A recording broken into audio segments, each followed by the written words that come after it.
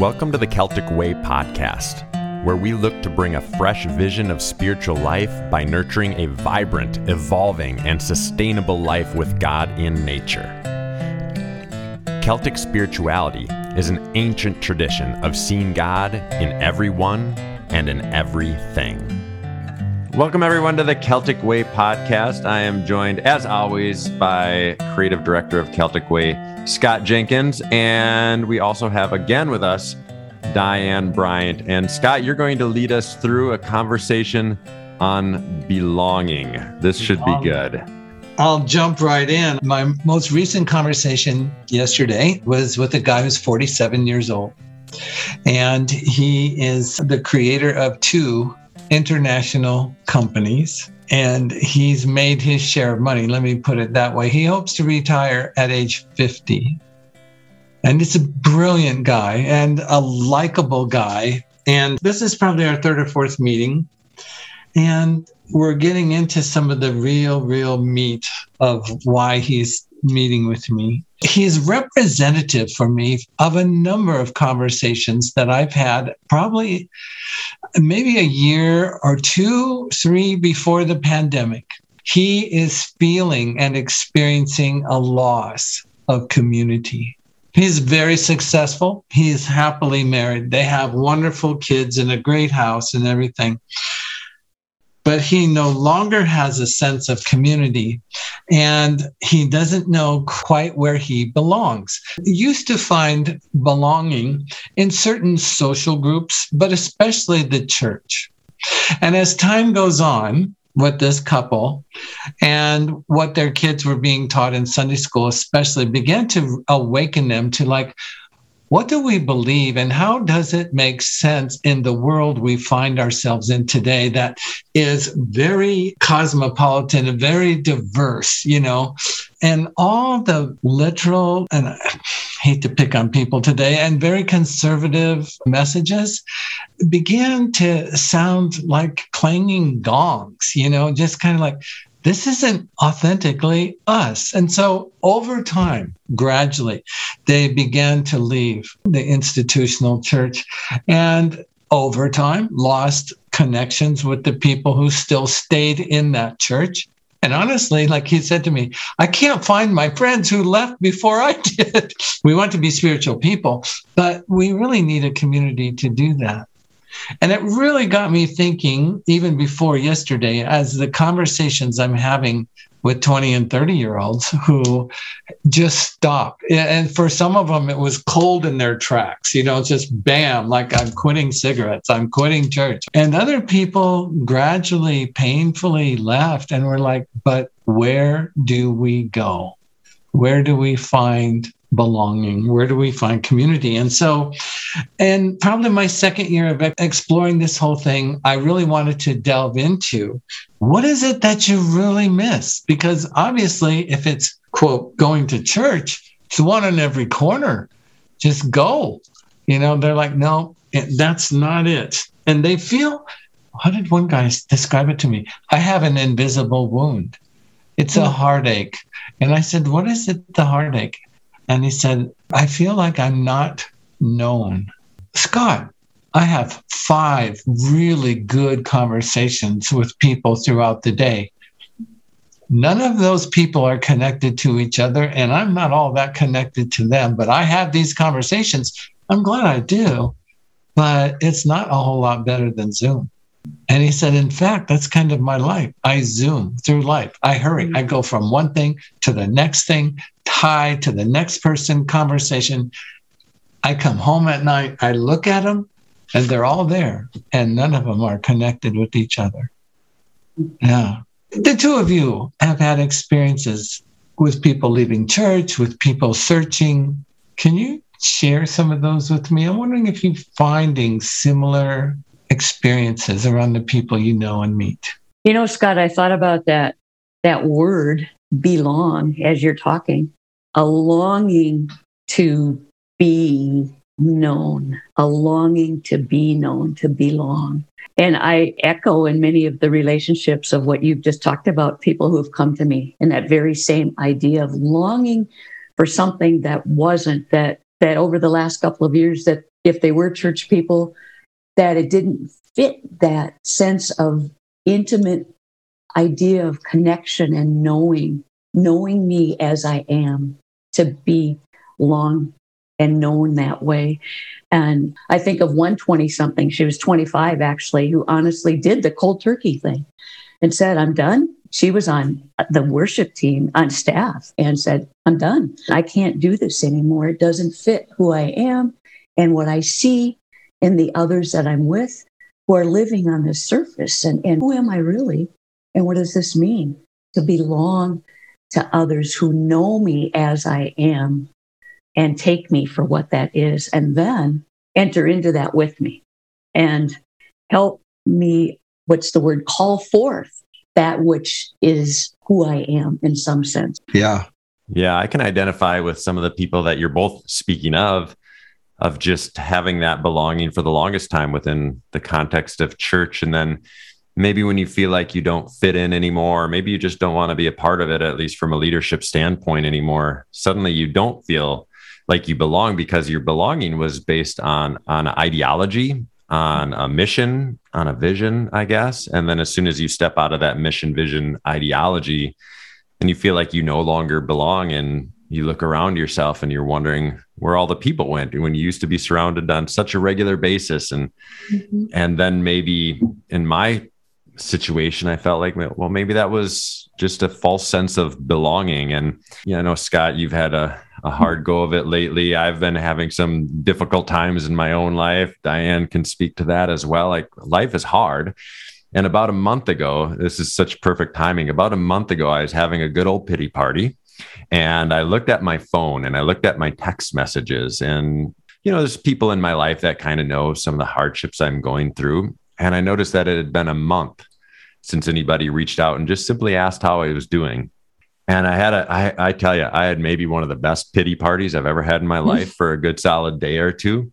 And then I had this realization of, wait a second, like, if I want to feel like I belong, I also can just reach out to the people that I believe I belong with and ask them if we could spend some time. And so that's what I started doing. Not people who have the same ideologies as I do, the same belief systems, not people I work with, but a couple of people that have been friends of mine for 20 some years. I just reached out to him and said, I'm hurting. I'm struggling. I can't get my feet on the ground. Can we just spend time with one another? And so we did that just last week, actually. And it was such a beautiful thing. And I felt like I was at home. I felt like I belonged, because it was not surrounding anything. They didn't expect anything out of me. They just expected to be with me. And so then after we were done hanging out for probably a couple of hours, we just looked at each other in the eyes and said, well, what are you doing next week? And then we invited another friend to that as well, who's struggling to belong. And so for me, I felt like I belonged. I realized that was maybe a false sense of belonging, had some really, really solid pity parties, and then decided that maybe it's time to take it into my own hands. We can do something about that. We can. But that takes a certain vulnerability, did it not, Matt? To say, I'm willing to venture into something where I really have to open myself up so that someone else can see me as I really am or long to be. Yeah, because it's a lot easier to blame, and it's a lot easier to have a pity party. And honestly, sometimes that feels a lot better. But if I really want to belong, sometimes you do have to do those really difficult, vulnerable things. And I tell the two of you with all sincerity, I hate vulnerability. It is way up there on the hate list. It makes me feel so uncomfortable. I'm kind of with you on that, man. That whole concept of vulnerability, that longing to be requires moving some of that layer stuff out and deciding it's worth it. It's worth it to belong by allowing myself to take the risk of entering into something that I really don't know how that's going to turn out. But I want to be human and make a connection and be vulnerable and take the risk to do that. I think we live on a surface level most of the time, unless we pause long enough to step back and say, whoa, I need to take a deeper look at what's going on here. And I'm very good at lying to myself. I can talk myself into not needing to belong and feel better in the moment, And then I try that for about a week and I feel so miserable. And then you realize that you actually do need to belong. Doing the journey alone is a very dangerous thing because we do lie to ourselves and we create patterns and habits in our life that are not good for us and so on. It's almost like being a part of a genuine community draws out, nourishes, and empowers us to be our authentic self. But it takes availability and it takes vulnerability. And, how many of us are truly available to another person, another group? I think the word busy should be categorized in the group of 4-letter words, because it's detrimental. Some people wear it like a badge. I'm so busy. I agree with that, Scott. And I've also seen people who are desiring to belong who make themselves busy with other people so that they have a sense of belonging when it's really just a false sense, Right. So this is a delicate, very tricky thing that we're trudging into here. It is. And when you said to the point, Matt, about now I decided to do something about it. It's risky and you take a risk and you put yourself out there. In our country, a lot of times weakness is not respected. It's not appreciated. It's not tolerated. It's like, I got enough problems of my own, blah, blah, blah, blah, blah. And Matt, I want you to know that all the crap that me and my family have been through the last year or so, you've been a real trooper being there, solid, and I appreciate it. My pleasure. And likewise, whenever I talk about my friend Scott Jenkins, I always tell everybody he's one of the best things that's happened to me in the last couple of years. Oh, there you go. Good okay, man. Let's end the podcast now. That calls to, though, I think another thing that runs right up against busy. It's not a 4-letter word, it's selfishness. If we get to the heart of it, engaging with one another on a level that goes beyond the surface requires sacrifice. And I think we tend to live in a culture that remains self-centered and selfish and saying, I don't really want to be bothered. I got enough busy. This takes a sacrifice on my part. It takes something I have to surrender and let go of in order to make space and room to allow someone else to be a part of, or me to desire to enter into someone else's story. Our rugged independence, so to speak, that this country kind of stands itself on, doesn't really allow us to even begin to consider the idea of, hey, maybe there's more to this being human than just doing my own thing, my way. Yeah, Scott, you mentioned busyness as well. Diane, you alluded to it. I don't think it's any different than using drugs, alcohol, sex. We're just trying to numb something. And I know that's what I go to. I can dive into work all day long and I don't have to feel while I'm there. That's what busyness is. It's a coping mechanism and it's a very unhealthy one. And the sad thing, being a pastor can be that too. I'm so involved in other people's lives. I don't have time for my own. I don't really want there to be time for my own. We have to kind of ask ourselves what we're afraid of. I mean, that's a 4-letter word, fear. Why am I afraid to feel? What's going on here? Diane, you're starting to sound like my counselor. That's about enough of that. I think when you said, Matt, I decided to do something about it. Being the creative director, I can get lost in talking about Celtic Christianity, or I can talk about the contemplative life. I can talk about finding God in nature. I can talk about the importance of having an Anam Cara, a soul friend, and a small faith community in which to do the journey with.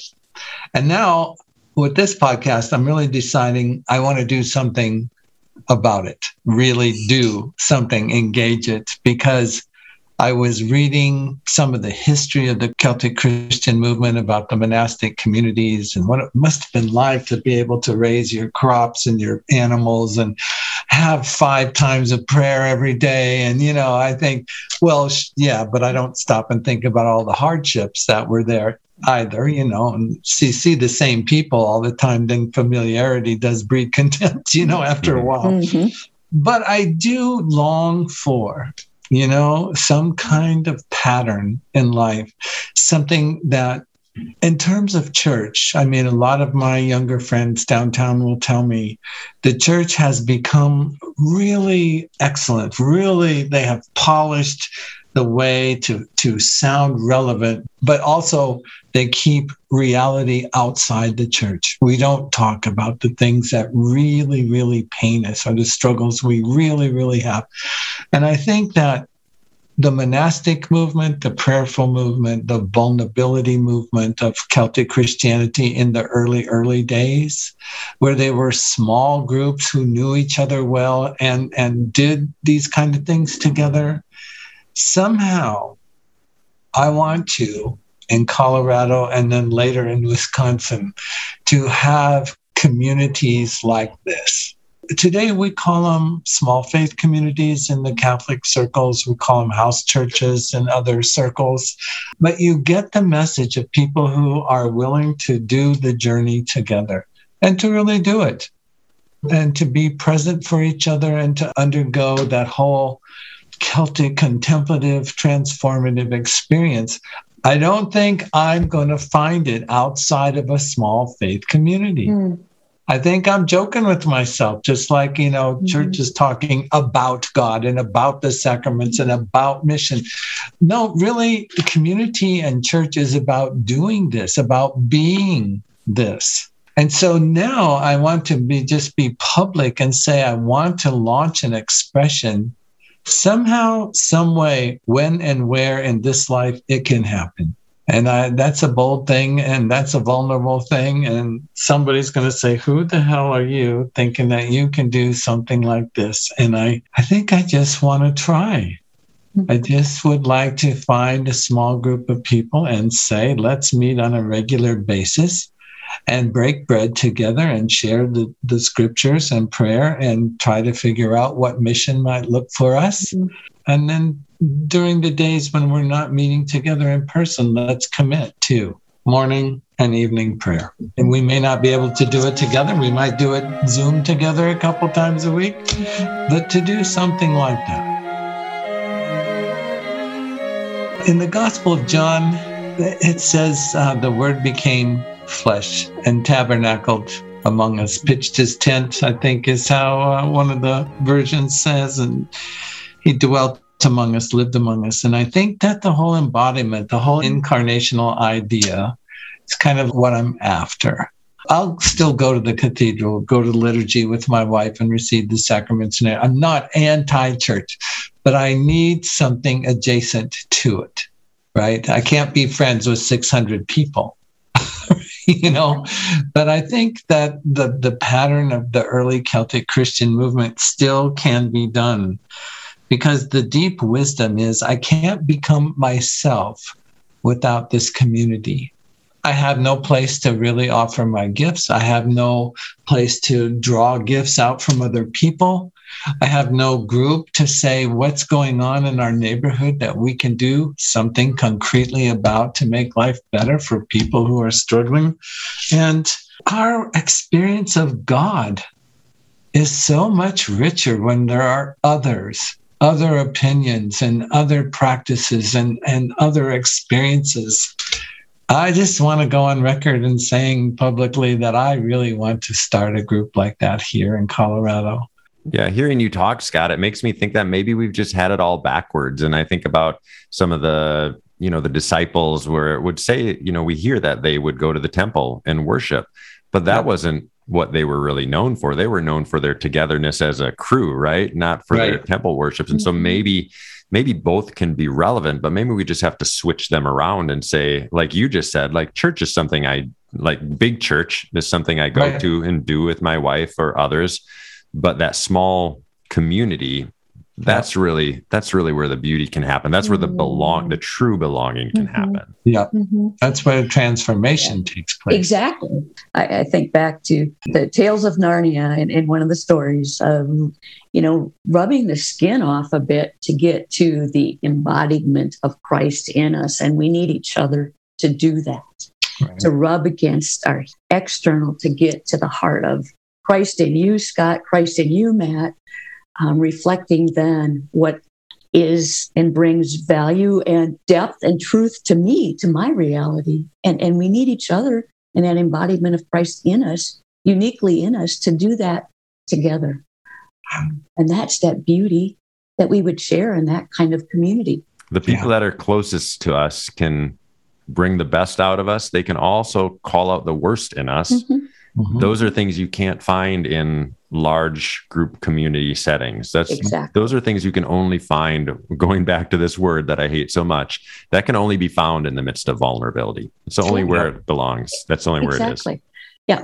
It's pretty easy to walk into a congregation of 100 or 600 and not have to think about your skin being rubbed a little bit. I mean, you might hear something, but certainly not the reality of the rubbing against another who calls out that which is real and true in every way. Yeah, I'm thinking about my meeting with my friend as you're talking, Diane, about that skin rubbing.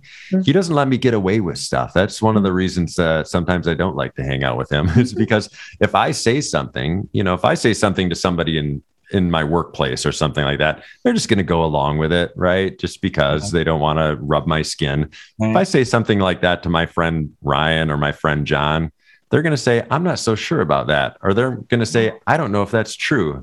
And that skin rubbing are the things that I'm thinking about then for the rest of the week. Well, maybe that wasn't true. Maybe Ryan was right. Yep. I don't know, Scott, do you think you're ready for this? I think so. I really do. The longing I hear in people was always haunting me. Like, hey, Scott, you are longing to belong to something deeper, something more vulnerable, something more transformative. The challenge for people like the three of us, and I bet for a lot of other people listening to this podcast, is if you're part of that community, you don't need to lead it. You just need to be there. You need to belong to it. And sometimes because we've been leaders in larger scope communities, we feel like we need to do that. But that actually would take the very fabric of what we're trying to do away from it. That's exactly right. Good point, Matt. Yep. Yeah. I agree. So longing for community and creating that which we long for, I think is a real opportunity. Feel free to check back in with me and say, how is that going? Did you just brush that off the table, checked off a podcast? Now you're on to something else. But so hold me accountable, is what I'm saying.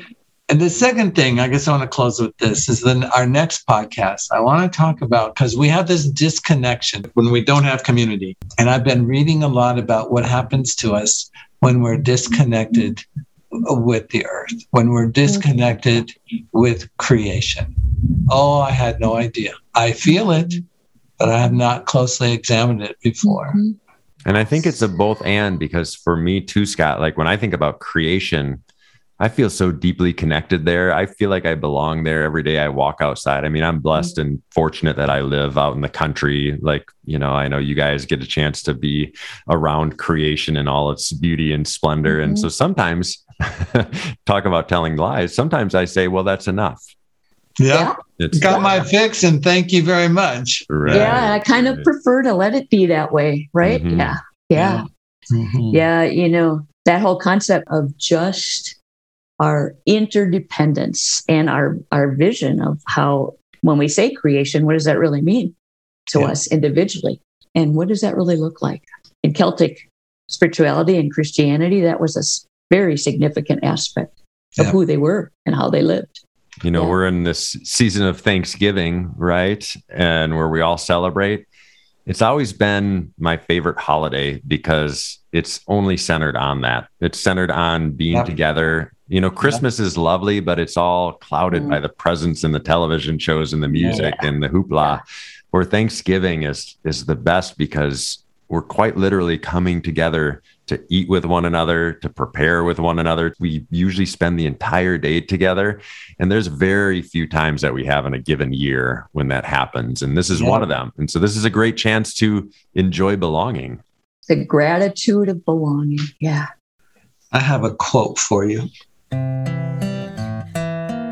Genuine community heals both body and soul, individual and surrounding neighborhood, and brings peace to the earth. That's why we need this. Special thanks again to Diane Bryant for joining this episode. If you want to support Celtic Way, be sure to subscribe to the podcast, give it a 5-star rating, and write a review. And if you'd like to become a sustainable member or learn more about Celtic Way, go to CelticWay.org. Find us on Facebook at Celtic Way.